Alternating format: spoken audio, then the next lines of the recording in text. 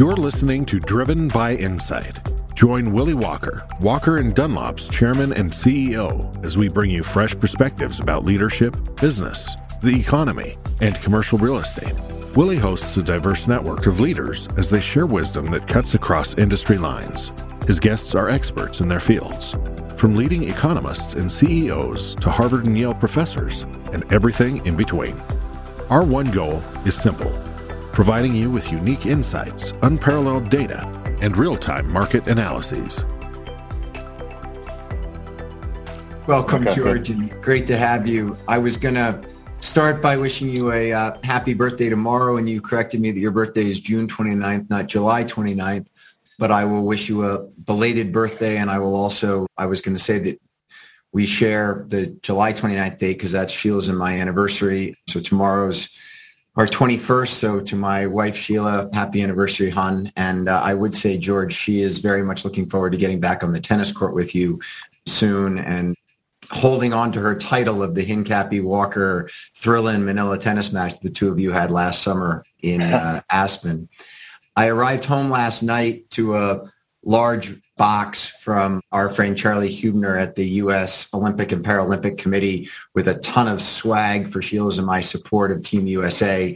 And so I put on this polo shirt, which actually has the U.S. flag on it. And this is the shirt that the golfers are wearing in honor of your five-time participation as a U.S. athlete on the U.S. Olympic team. And we'll talk about that a little bit later. So, George, you need no real introduction to those people who have any clue about the cycling world. 17-time Tour de France racer, 5-time U.S. Olympian, placed second in the Paris-Roubaix race in 2005, which is still the best performance of any American ever in that race. And you were the domestique for Lance Armstrong, Alberto Contador, and Cadel Evans in their Tour de France victories. So you've been on many, many winning Tour de France teams. There are a lot of listeners who might watch a stage of the Tour de France and say, I don't get what's going on here. I don't get yellow jersey, green jersey, polka dot jersey, all that stuff. So without going into too much detail on the various jerseys, for a moment, explain what a domestique is and what that role is in making it so that someone like Armstrong or Evans is going to win the Tour de France. Sure. Well, first, thanks for having me on, Willie. I got the text message from you a couple of days before the end of the Tour de France, and I said, sure, I'd love to be on. I'm actually in shock of how many people have emailed and texted me saying, you're on Willie Walker's podcast. Like, I've done a lot of interviews in my life, but I've never gotten so many people excited about me being on an interview as much as they are right now. So thanks for having me on. It's a pleasure. But as far as my role in the Tour de France, a lot of people, like you said, aren't aware of all the tactics that go on in the Tour and how important positioning is, and somebody like a road captain making the calls along the road. I mean, you have 200 guys in a peloton on roads, sometimes the size of a bike path.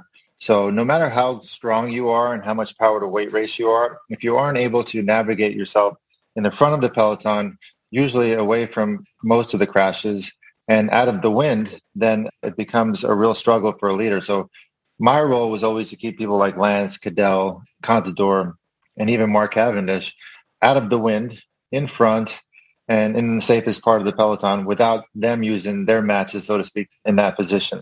And I know a lot of people wonder why I would always be happy with that position, but I knew that I was one of the best in the world at that particular role. So I chose to focus early on in my career at doing something that I knew I was one of the best in the world at. So talk about that, George, in the sense that most of us think of cycling as an individual sport, similar to tennis, golf, or marathon running.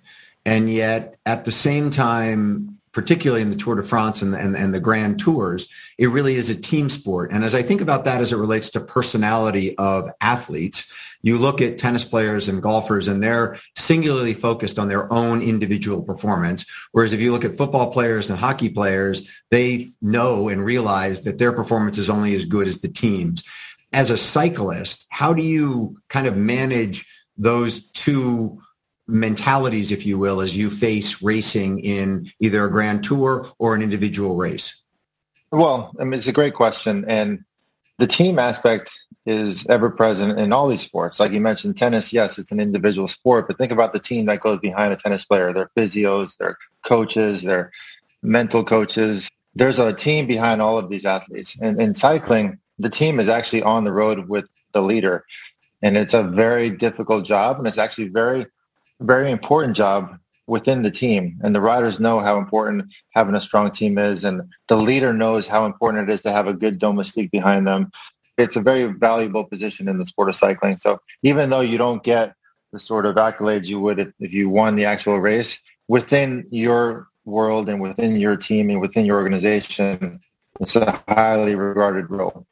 As you're growing up in cycling and you're winning amateur races and everyone's looking at you as being one of the very best in the world, how is it that all of a sudden, once you get into the pro ranks, they sort of say, okay, you're a domestique, you're the one who's going to be able to go for the yellow jersey, you're the one who's going to be going for the sprints, et cetera, et cetera. I mean, where is it in one's professional career that you sort of get slated for your role on where you'll play into that whole kind of ecosystem? So before a rider turns pro, they're typically the best in their state, one of the best in their country, and they're in that role of leadership before they turn pro. Everybody has won several national championships, world championships, and now it's their job. And it's sort of a natural progress of, you get to the pro level, and even though you had been winning races your whole career, now you're racing against guys that have been winning races their whole career as well, and you're with the best of the best, the top 1% in the entire world. And it's just basically the legs do the talking. And there are some guys that recover really good and are suited for 3 weeks of racing back-to-back every day, over 100 miles a day, and never really showing weaknesses. There are some guys that just survived those 3-week races. There's some guys that are really good, like me, at helping others, get through those 3 weeks of racing safely and saving as much energy as possible. So it's just sort of a natural selection process once you turn professional. So you won the time trial in the Tour de France in 2003, and Primož Roglič won the Olympic gold in the time trial by over a minute, by the way, today. What was it like going to the Olympics, George? And was there anything unique about going to the Olympics versus going to the Tour de France or other big international competitions that you went to and participated in? Yeah, so the Tour de France in the sport of cycling is the biggest event that we do. The Olympics was really unique in the sense that we were actually able to be around other athletes. In the Tour, in the cycling races, you're in this bubble. You race the 5 to 6 hour stage. You finish, you go on the team bus. You don't really see anybody. You don't talk to anybody. And then when you go to the Olympics, all of a sudden you're in the Olympic Village surrounded by thousands of athletes from all over the world. And it's a lot more of a social experience. Our event was one day, and the Olympics are usually 2 to 3 weeks long. So you can hang out for a couple of days after your event, meet people, and just sort of try to soak in the whole ambiance of being around some of the best athletes in the world. It's a super special, unique experience. Yeah. So Lance Armstrong, at the end of the ESPN documentary on him that ran last year just after the Michael Jordan documentary, said, quote, "The country of America idolizes, glorifies, worships George Hincapie, invites him to races, gives him jobs, buys his shit." How did you become the face of American cycling, George? That's a great question. I think I've always valued my relationships, no matter who I met along the road. And I feel like that's sort of helped me in many different ways throughout my life. Even as a second or third year pro, when I didn't have a team to go, I was a young kid, didn't have great results that year, but my relationships helped me get on a new upstart team, which at the time was U.S. Postal Service. So lots of times I feel like just the people that I've met throughout my career and that I've kept close contact with have always helped me, and I'm always learning from them. And you're one of them, Willie. I mean, like it or not, you're definitely a big confidant of mine, and I've always felt really fortunate about the people that I've met, and I've done my best to keep as close to them as possible. So you own an apparel company, Hincapie, which competes with the likes of other cycling brands like ASOS and Rafa and Castelli. Before I get to talking about that, we don't have brands such as Merckx, Le Monde, or Armstrong. And so I guess my first question is, what gave you the gumption to create your own clothing line? My brother and I started it back early on in my career, and we were always trying to figure out ways where I would be able to remain in the sport long beyond my career. We had contacts in Medellin, Colombia, clothing contacts with my uncle, and we just kind of started out really small and making gloves for a local ride here in South Carolina called Mount Mitchell, and then we made their jerseys. was an 800 jersey order, and we had no idea what we were doing. We said, we'll figure it out. So we ended up making that, sourcing that, and just kind of grew from there. We had help of family down in Medellin, but it was just one of those things where we thought, well, we'll give it a shot. And here we are 15 years later, more than 15 years later. So clearly your brother and your dad has played a big role in your overall cycling career. Many people listening today have worn different types of bike clothing, either from a bike jersey that they were given during a charity ride to serious cyclists who are out there buying either your brand or somebody else's brand. What's the sweet spot in the market in the sense of how do you position Hincapie up against either the very high-end brands versus lower scale to get more of the market? How do you think about positioning Hincapie versus the other competitors in the market? Definitely. I mean, you got to look at the Rafas as like the Pradas and the Gucci of the market. You know, they're $350 pair of bib shorts and jerseys where we're in the 180 to 200 range. So I like to compare us as the Gap or, you know, Lululemon, sort of the everyday brand that's high quality and technical enough to where you can be confident that when you go out in this kit, you're not losing any sort of performance by the price being a bit lower than the super high-end brands like ASOS and Rafa. Where's the trade-off in the sense of obviously you've got manufacturing costs and you manufacture most of your product in Colombia, is that right? Yes, correct. And then it's obviously the materials and sort of the finish to the product. So as you try and price against them, where are the trade-offs as it relates to, is it in material costs? Is it in manufacturing costs? I know nothing about that space, but it's interesting about trying to define what price point you're going to go after and what the component costs are to meeting that price point. Yeah, so we try to focus primarily on Colombian fabrics because of the duty relationship we have with the United States has with Colombia. If we make our clothing with Colombian fabrics, we don't have to pay duties on what we bring in, which is a big portion of, you know, how we establish our pricing. And that's why we're able to, I mean, it's always a process of finding the new fabrics, trying to stay ahead of the game in terms of technology with fabrics, which is a bit of a challenge in Colombia. It's not as easy as if you were in Switzerland or Italy. The technology is always coming out of there in terms of the fabrics.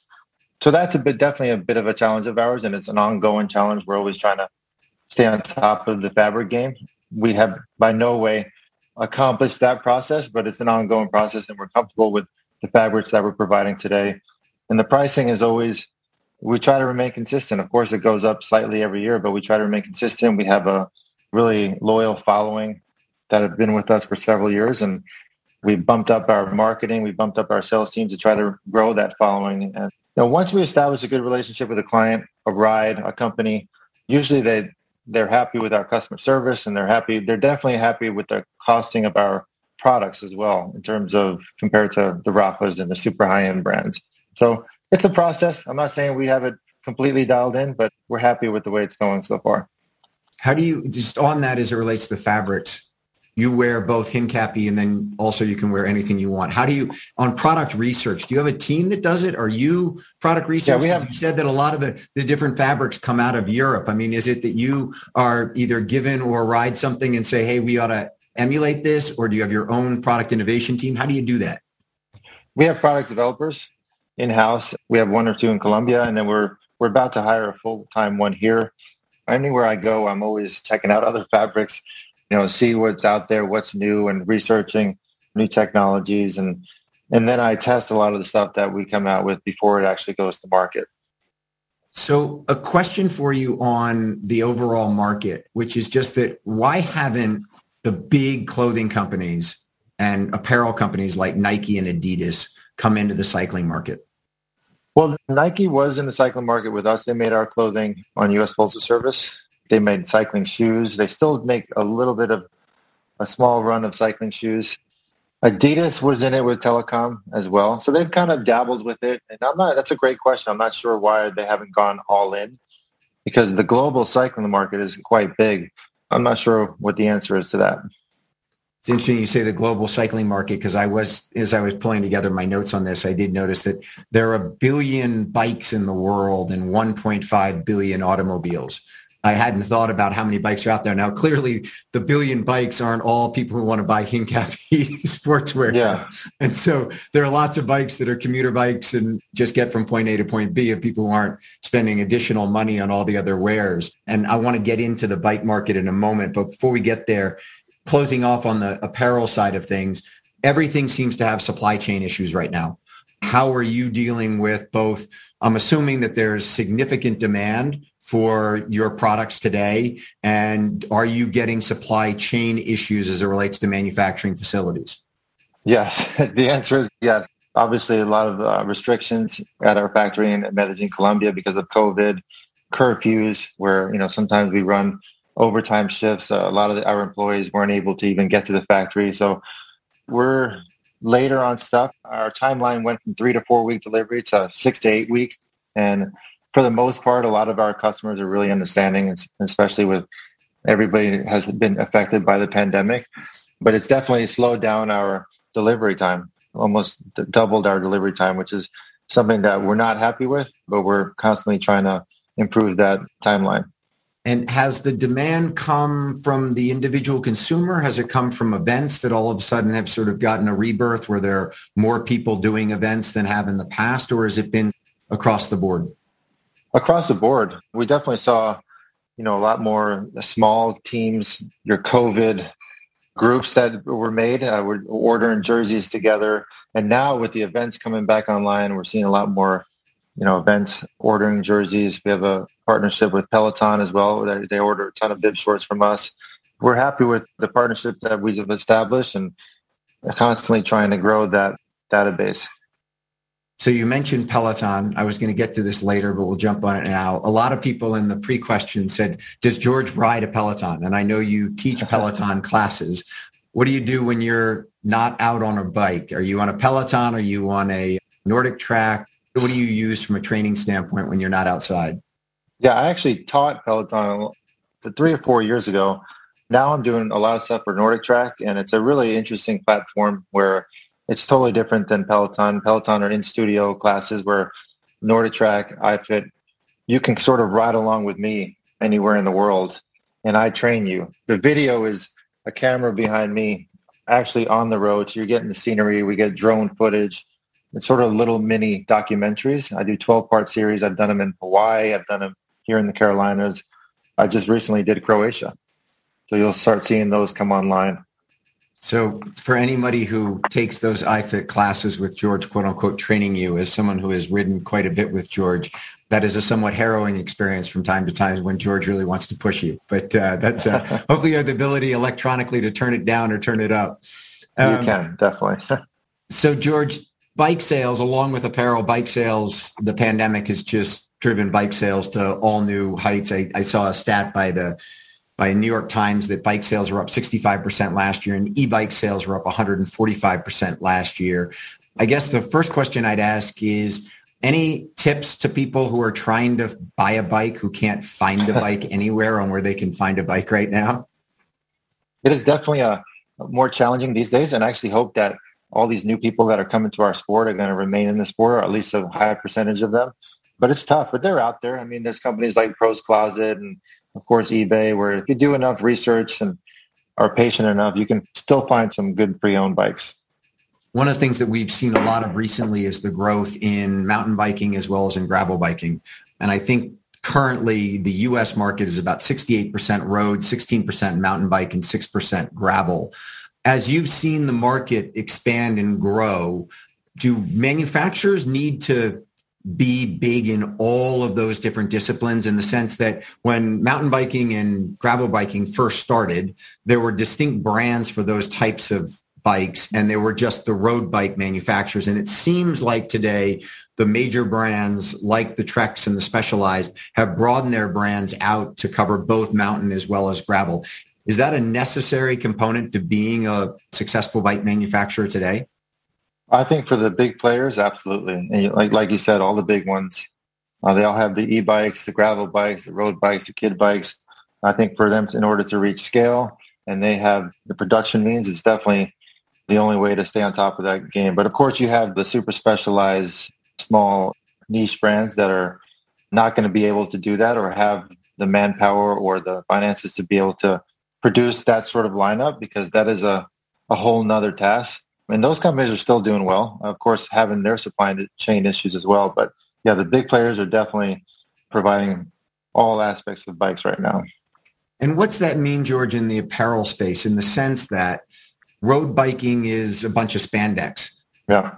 Mountain biking is kind of baggy shorts and a big T-shirt. How do you play from an apparel standpoint to have a brand that expands across all those, given that the sort of the styles are distinct per? I mean, I think about my son, who's a skateboarder, as you know.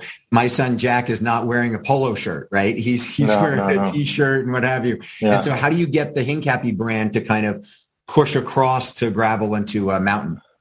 We've already started doing that. We started designing mountain bike shorts, gravel bib shorts, and gravel jerseys, playing around with some leisure stuff.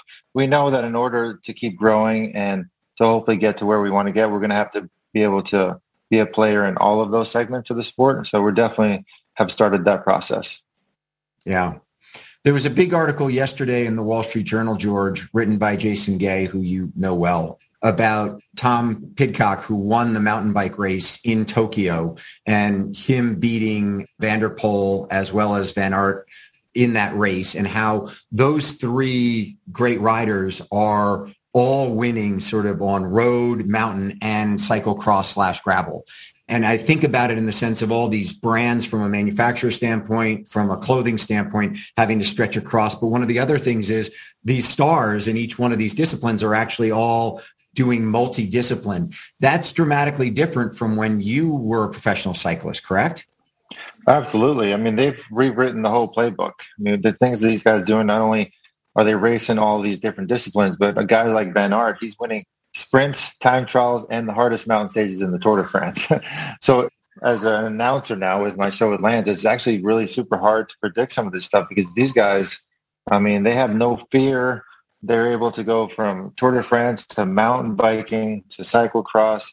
They're changing the game. It's something we've never seen in our sport. It's fun to watch. I thought previously that the skills between those three disciplines were very different. Not only the skills of bike handling, but also the skills of how you would train. Slow twitch muscles versus fast twitch muscles, the size of the riders, all of that. Is there something that's distinct today in these athletes that allows them to compete across these different disciplines from either a training standpoint or just their core physiology? I think the way they're just not specializing at a young age. They're doing everything, which is kind of like what I do with my son now. We mountain bike, we road bike, we ride gravel. I think at an early age, they're just trying to not specialize and doing everything they can on the bike to get as much experience as they can. At the end of the day, yes, the Tour de France is very specialized. Road biking is very specialized. But if you don't have that bike handling, and you don't have that situational awareness in the peloton, then no matter how strong you are, you're not going to succeed. So these things like cyclocross and mountain biking that are really much shorter events and intense and a lot of things going on technically, I think are sort of heightening their awareness inside the peloton, and they're able to use that to their advantage. So you mentioned your son, Enzo, there, and the type of training that you're doing with him. He went to U.S. Nationals and came in 4th back in June, which is an incredible accomplishment for a 13-year-old. And I guess my question would be, with a father like you, with a name and a track record as famous as you are, how do you find that balance between sort of helping Enzo find his own path in his own career and at the same time being there to support him and use all the resources and all the knowledge that you have to impart on him? Yeah, well, like you said, we were at Nationals a month ago. He got 5th in the time trial, 4th in the road race, and 3rd in the criterium. So he kind of worked his way up the podium as Nationals went on, which was super fun to see. But for me, it's all about like him having fun. It's the point now where he's like, Dad, we got to go training. Like, Dad, we're not riding hard enough.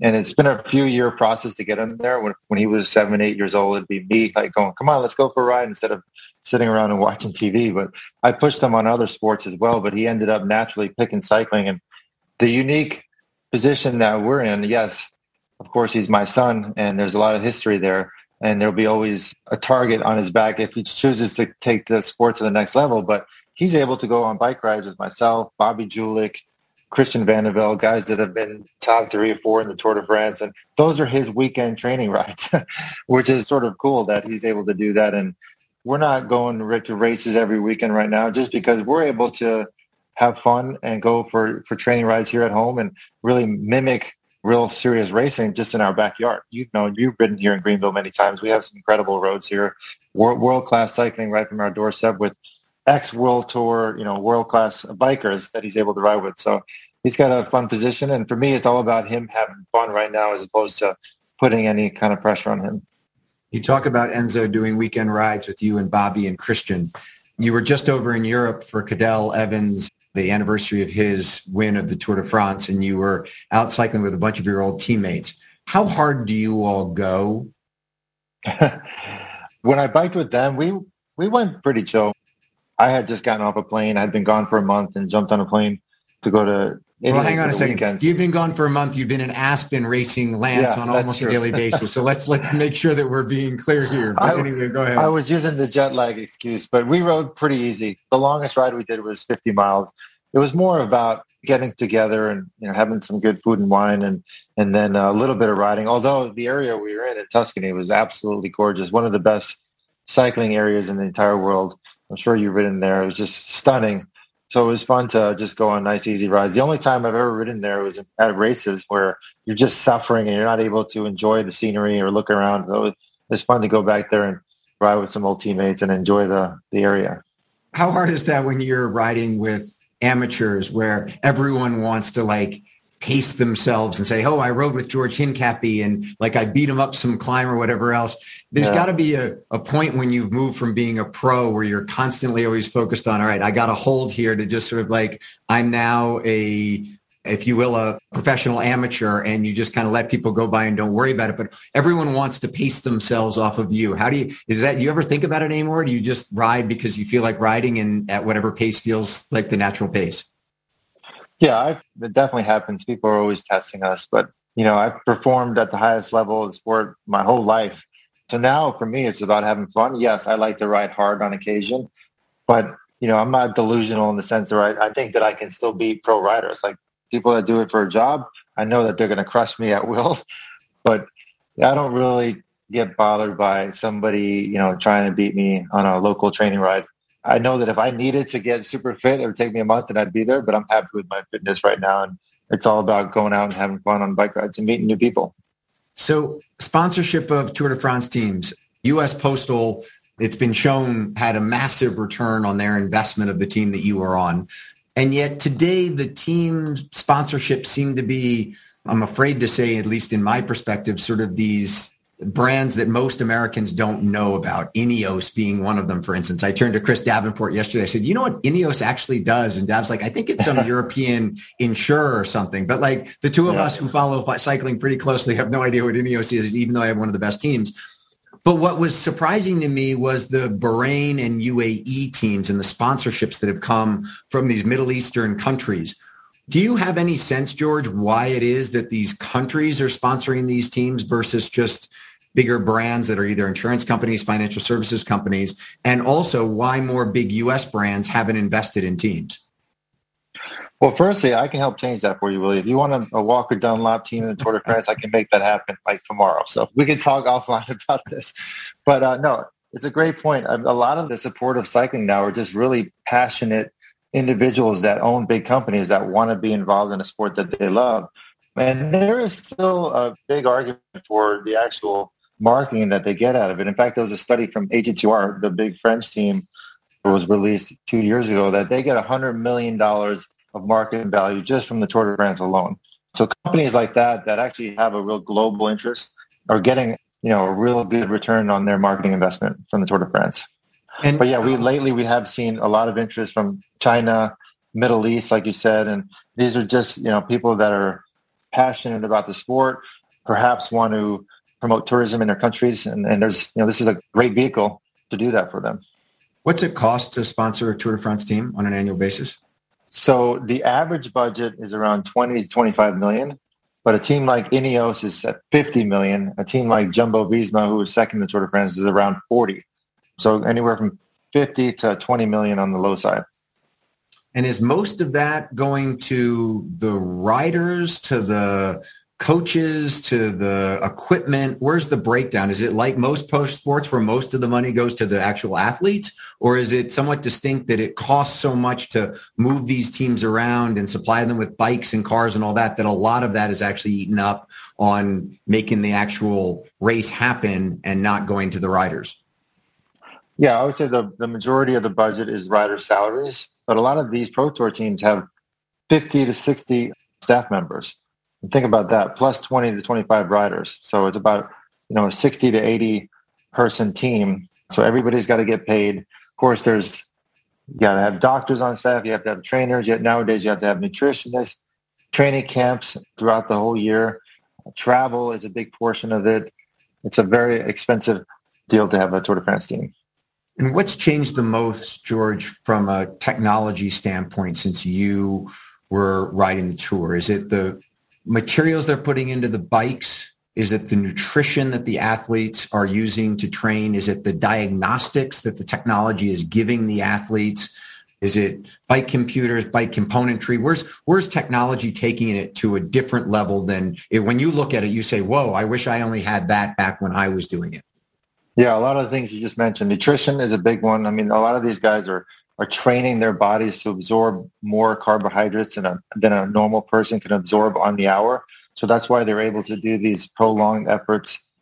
Most of the teams now have the software inside of the cars behind the peloton that's called VeloViewer, where back in my day, one of my strongest suits in cycling was no matter what was coming on the road, I would usually be able to react really quickly. Like, let me explain that.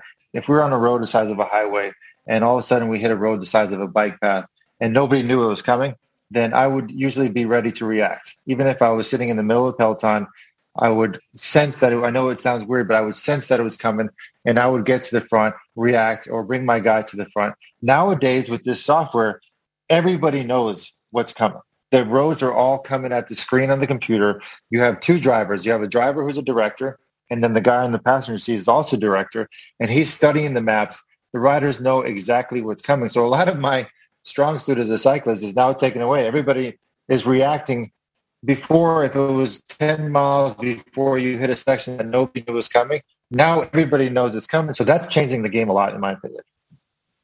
So I hadn't actually thought we were going to talk about this, but I want to get your take on this, because the women's road race in Tokyo a couple of days ago, the Dutch team they were going to win it. They had the 4 top riders, but because they don't have earpieces, they lost track of how many riders were in front of them. And there was a breakaway group that had 5 in it, and then they caught 4 of them, but they didn't know that one was out in front, and she won the race. And when the number 1 Dutch rider crossed the finish line, she threw her hands up thinking she'd won, and she actually hadn't.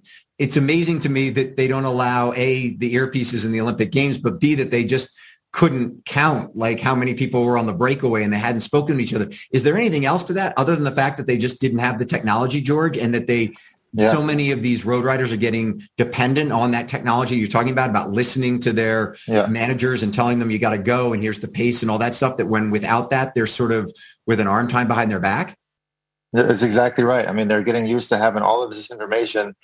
And then they get to a race like the Olympics, which is one of the biggest race, their biggest race of the entire year. They don't have the information. And so once you become so dependent on having all this information fed to you, you don't have it, and your heart rate's at 200 and you're racing for the Olympic Games, it's easy to miss not catching one rider that you gave a 10 or over 10 minute lead at the beginning of the race. Like, she just forgot about it, which, is kind of like shocking in one way, but at the same time, if you're dependent on all this information coming in throughout the whole year, and then all of a sudden for this one day, just happens to be the biggest race in the entire world, you're not getting that information. I could see where there was that slip up, but it was what a great story. I mean, the lady who won was a amateur cyclist, was pro at one point, and just rode an amazing race and ended up beating the best in the world. She has a PhD from Cambridge in applied mathematics. I was thinking, isn't that the Olympic Games to some degree, of this woman who's an amateur rider who's got a PhD in applied mathematics and ends up winning the race? I mean, it was pretty neat. It was actually very, very neat. I agreed.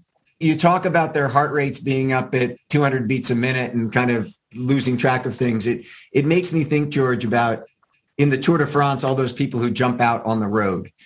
Here you are, you're climbing up some big climb, and 10 to 12 million people. I didn't know this. I found it out when I was researching this. 10 to 12 people actually show up to watch the Tour de France. So for the 21 days, 10 to 12 million French people show up on the side of the roads to cheer you on.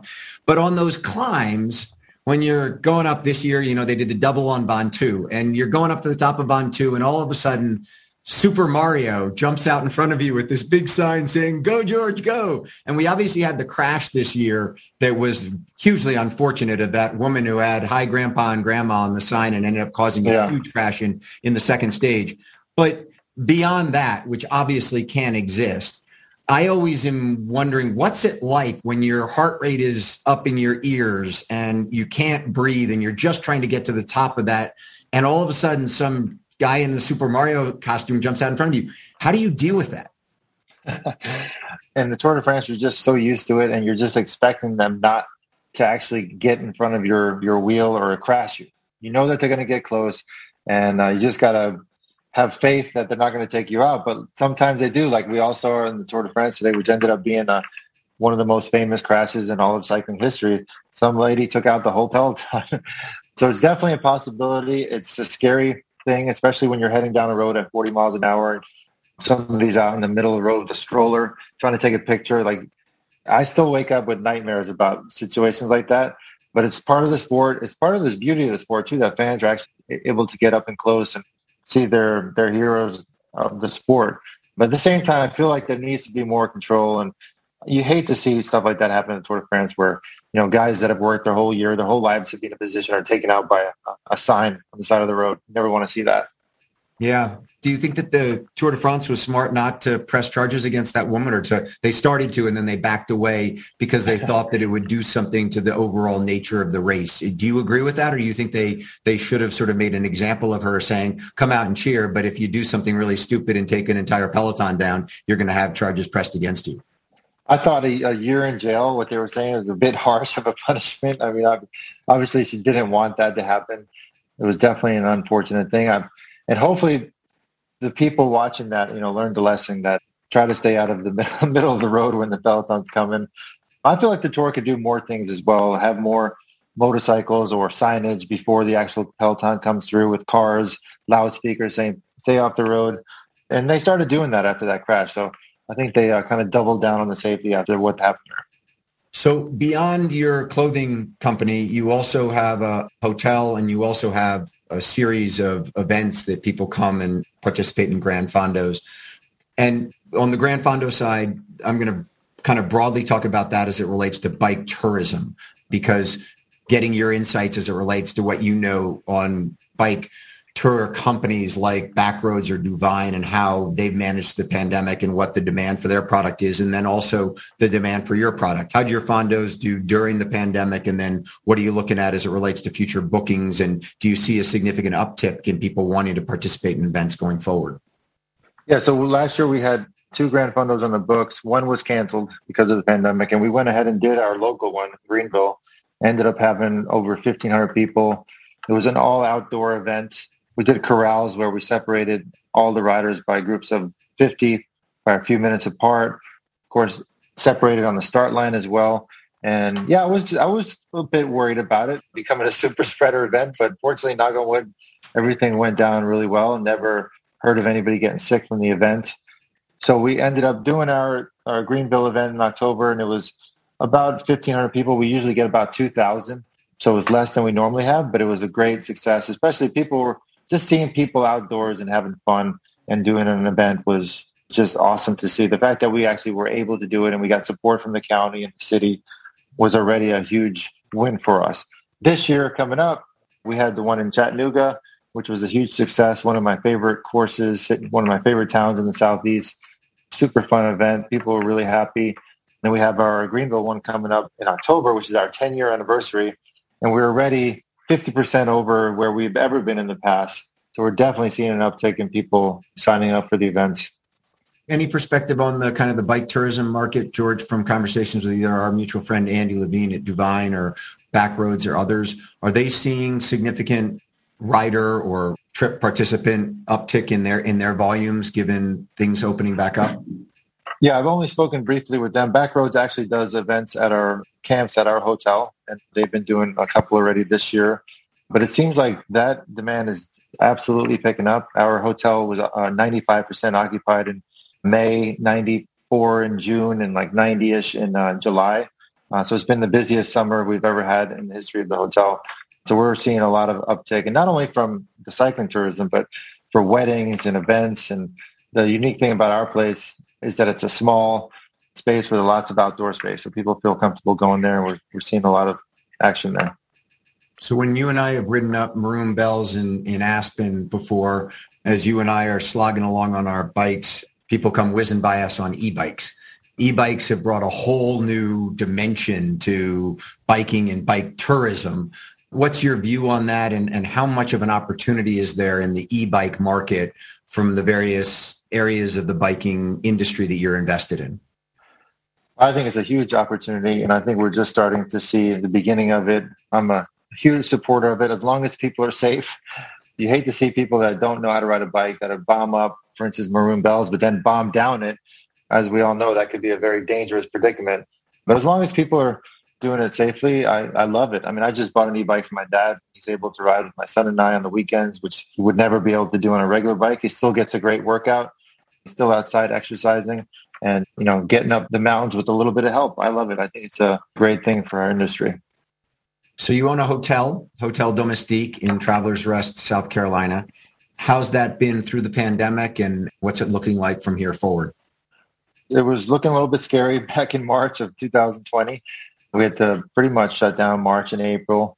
Then May, we opened back up, and we started seeing an uptake from May on, and it hasn't slowed down. It's been the fall of last year was one of our busiest falls ever.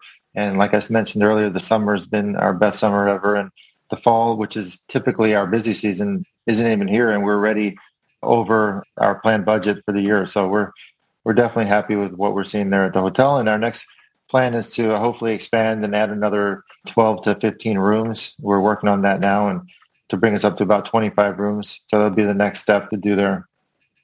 And anything, George, beyond just sort of the normal COVID protocols that all hospitality providers did, that you and your team did, that has changed the way that Domestique is either finding clients or operating on a day-to-day basis, or is it sort of business as usual? We did all the standard things that we were required to do, and of course went above and beyond that in terms of cleanliness, hired new people. Although, as you know, getting the workforce right now has definitely been a challenge, but we're fortunate enough now to have a loyal team up there and people that like working up there. And I think where we're placed and the way the hotel is framed up is that we're small, like I mentioned, and we have a ton of outdoor space. So from the beginning, people were like, I need to get out of the house. I don't want to go to a big box hotel. I want to go here. This is like, it's kind of your home away from home, where you can do your own thing, be separated from people as you want, or mingle when you want to as well. That's kind of definitely been helpful for us.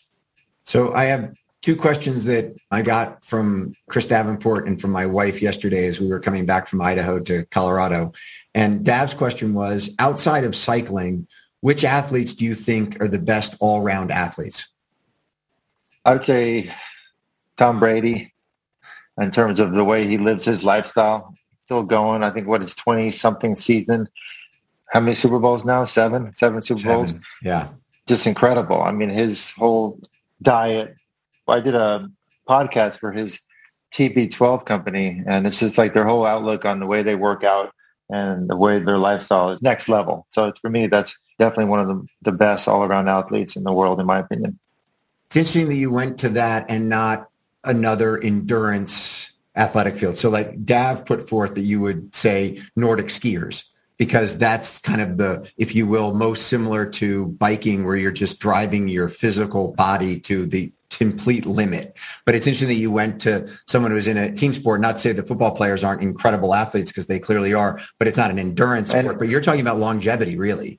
I'm talking about longevity, and I'm talking about balance. I mean, as a cyclist and as a Nordic track skier, you're so one-dimensional.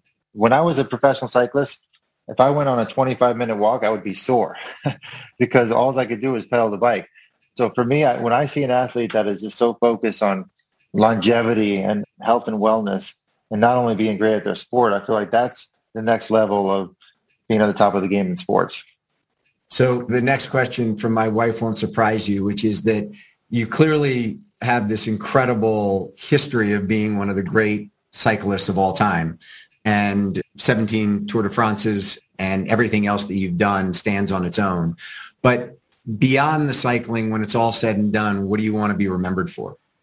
I actually did an interview this morning. I want my kids to know that I worked super hard, that I never took my position for granted, that I always trying to continue to learn even today, now that I'm faced with new challenges in business.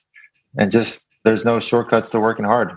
And then also one of the things also that is important for me to, as we all know, I was part of a crazy era in the sport of cycling, but I want my kids and people that know me to understand that I was also part of that change. That, I was one of the riders that stood up for change and that said enough was enough.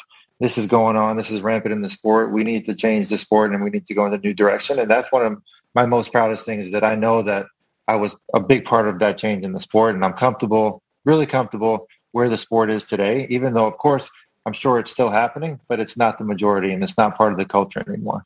I will say that my wife and Dav came to fast, strong, and handsome as the three things that you'd be remembered for. So on that, and as it relates to change, George, on the doping side of things, the Bahrain Victorious team had their rooms raided during this year's Tour de France. And then the next day, Mohoric won the stage. And as he came across the finish line, he kind of zipped his lips. And I heard your comments on that on the drive. And I'm just curious, was he basically saying, you got nothing on us? Or was he saying, we're so tight-lipped that you're never going to find it? In other words, is doping still a part of pro cycling? So like I mentioned, it's a part of it, absolutely. But I would say it's a very, very, very fractional part of it. Back in the day, it was the majority. It was a huge part of the sport of cycling. Everybody knew it. Everybody just accepted it. Now it's not really accepted. I feel like Mohoric's zipping the lips gesture was more of like, you took my laptops, you took my phones, you went through my whole suitcase, like, have at it. You're not going to find anything because there's nothing there. I actually liked his comment, his confidence in his interview, and the fact that he won the stage. And it's hard to say why they went through all their stuff. So, I mean, imagine someone going through all of your stuff and taking your laptop, taking your phone and say, you'll get it back in 2 months. I mean, that's kind of like only happens in the sport of cycling. But who knows? I mean, I don't know those guys. And, I'm hoping that they're all clean. And I know some of them, and I'm sure that some of them are definitely clean, but I can't speak for the whole team. So your longtime friend, Mark Cavendish, who almost didn't participate in this year's Tour de France, ended up not only participating, but winning 4 stages and tying Eddie Merckx record as most Tour de France stage wins of all time. I listened to you talk about him and his struggles with both mental health and with being at the top of his game, at the bottom of his game, and how that journey has been for Cav. And I'd love to hear your thoughts, George, as it relates to how representative is Cav. I mean, he's just tied the all-time record as far as Tour de France stage wins. So he's at the very, very top of all-time racers in racing history. But his journey as it relates to the struggles of being a pro athlete, being a pro cyclist, seem emblematic of basically kind of most of the peloton. Is that fair in the sense of, just that the grueling day-to-day nature of being in that race, being in that sport, and what it takes to stay at the top of your game? Yeah, especially with somebody like Cav, who's just so passionate and such a hard worker and puts so much pressure on himself that, you see a lot of these guys, like even Michael Phelps, Simone Biles. I mean, they're just, the pressure that they put on themselves is more than you can imagine any other source of pressure coming. I mean, these guys are so hard on themselves that eventually something is going to crack. And, I was not with Cav, but I spoke a lot with Cav throughout his hard period where last year he didn't have a contract and he was finishing a race again, Wevelgem, and just started balling on TV, thinking that he would never race as a professional cyclist again. And then to go from that low, to where he was this year in July was just, for me, like one of the greatest comebacks ever. In fact, I talked to him before the Tour de France, 10 days or 2 weeks before the Tour de France, and I'm like, is the Tour de France back on the cards? And he's like, man, I don't know if I want to do it. I don't know if I'm ready. And I kind of yelled at him. I'm like, bro, you're ready. Like, you got this. And so even at that point, he wasn't fully confident in what he can do. But look what he did. He tied the all-time record for stage wins in the Tour de France. And it was just a great comeback story. And I was really personally happy to see him do so well. We were all hoping that he would break Eddie Merckx' record on the final stage coming into the Champs-Élysées. On your final Tour de France, they asked you to go to the front of the peloton as you came onto the Champs-Élysées to lead the peloton into the Champs-Élysées. What was that like? It gives me goosebumps thinking about it, but just there you are at the front of the peloton heading into the Champs-Élysées on the biggest stage in the world in the biggest race, and you're right at the front of it. How much of an honor was that, and anything particular that you remember about that day? Well, it was I actually didn't want to do it, but all the riders, Bradley Wiggins was winning the Tour. A lot of the lead riders were like, "You're doing this. We want you to do it." So basically, I had no choice. I'm like, you know me, Will. Like, I love the attention, but it was a great feeling coming across the line, leading. My whole family was there for my last Tour de France. It was special, just being able to, know that was one of the last time I was ever going to cross the Champs-Élysées and being honored by the peloton. And by the way, the whole peloton knew that this whole story was about to break. They all knew that I was part of that era 10 years before that. But for the 10 years leading up that I was a major part of the change. So for me, it was super special and a confirmation of the fact that, yes, I was still very well respected. The peloton was thankful for my role in the sport of cycling. Well, I am super thankful that you took the time today to join me. I got just as many emails before this from friends saying, can't wait to listen to George. Got about 3 or 4 last night of people just saying, my Wednesday is going to be made by listening to your conversation with George. So I'm deeply appreciative of the time. I'm deeply appreciative of the friendship. And many congratulations on all that you did, both in cycling and all that you are doing today outside of cycling, but still in the cycling world. I very much look forward to seeing you soon and just say thanks very much for taking the time. Thank you, Willie. Likewise, it's been a real pleasure for me, and I very much appreciate the friendship. Thanks, everyone, for joining us. We'll be back next week to talk about the book Legacy and how the All Blacks of New Zealand have created a very unique culture and character as they have been the most winning rugby team on the face of the planet. And again, George, thanks, and I hope everyone has a great Wednesday. Take care.